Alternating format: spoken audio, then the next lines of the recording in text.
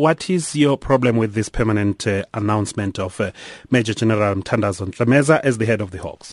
Well, I think it's everybody's problem. It is absolutely horrific. Number one, what the minister is doing, and number two, that it is burning Ntlemeza in this position. The minister has time and again ignored rulings of the court. The court ruled, for example, that the suspension of Anwar Dramat was unlawful, invalid, and they ordered it be set aside. The minister ignored it. They said the same about the appointment of the acting head of the Hawks, and the minister ignored it. He does not take judges and their rulings seriously. And certainly this excoriating comment about Ntlemeza, saying that he spoke without a single shred of evidence and that he was biased, dishonest, lacking in integrity and honor, and to further show he's dishonest, he made false statements under oath. He lied in court. No, the minister said that doesn't count. That's irrelevant. And of course, Section 17CA 1B of the SAPS Act stipulates that the head of the Hawks must be a fit and proper person with integrity. Well, the comments by the judge show he clearly is not. But the minister goes on to say that there was a further investigation that was conducted. In fact, he starts by saying that those were just the judge's comments, really. It's not a ruling, number one. And number two, Waxman's attorneys made findings that are contradicting what the judges said, or the judge's sentiments at least. Well, any firm of attorneys will come up with an answer that the client wants, and that is exactly what happened. A firm of attorneys is not a court of law. And a firm of attorneys coming out with a pronouncement does not mean it has been determined by a court or in a court of our country.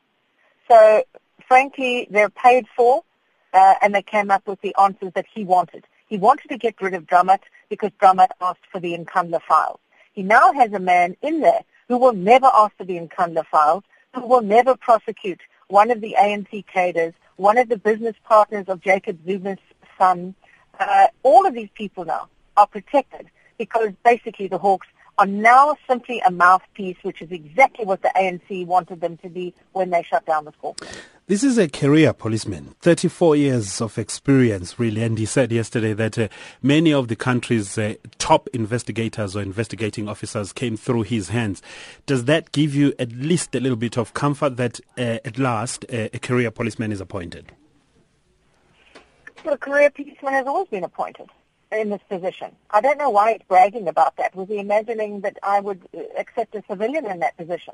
No, there's always been a career police officer there. There were many shortlisted. In fact, I was told that Bernie Ntlemeza had not been shortlisted, but he got the position anyway. Isn't that very curious?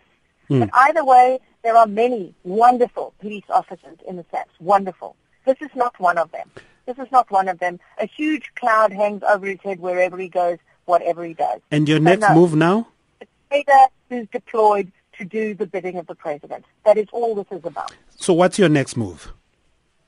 This is going to be challenged in court, not by the Democratic Alliance, but by other bodies. I believe they were going to announce it today, so you can wait for that announcement, but it most definitely will be challenged in court.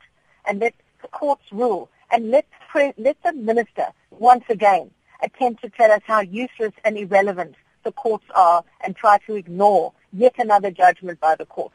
Let's see what happens this time, because this will be the straw that breaks the camel's back. He will not be allowed to treat our courts with contempt one more time.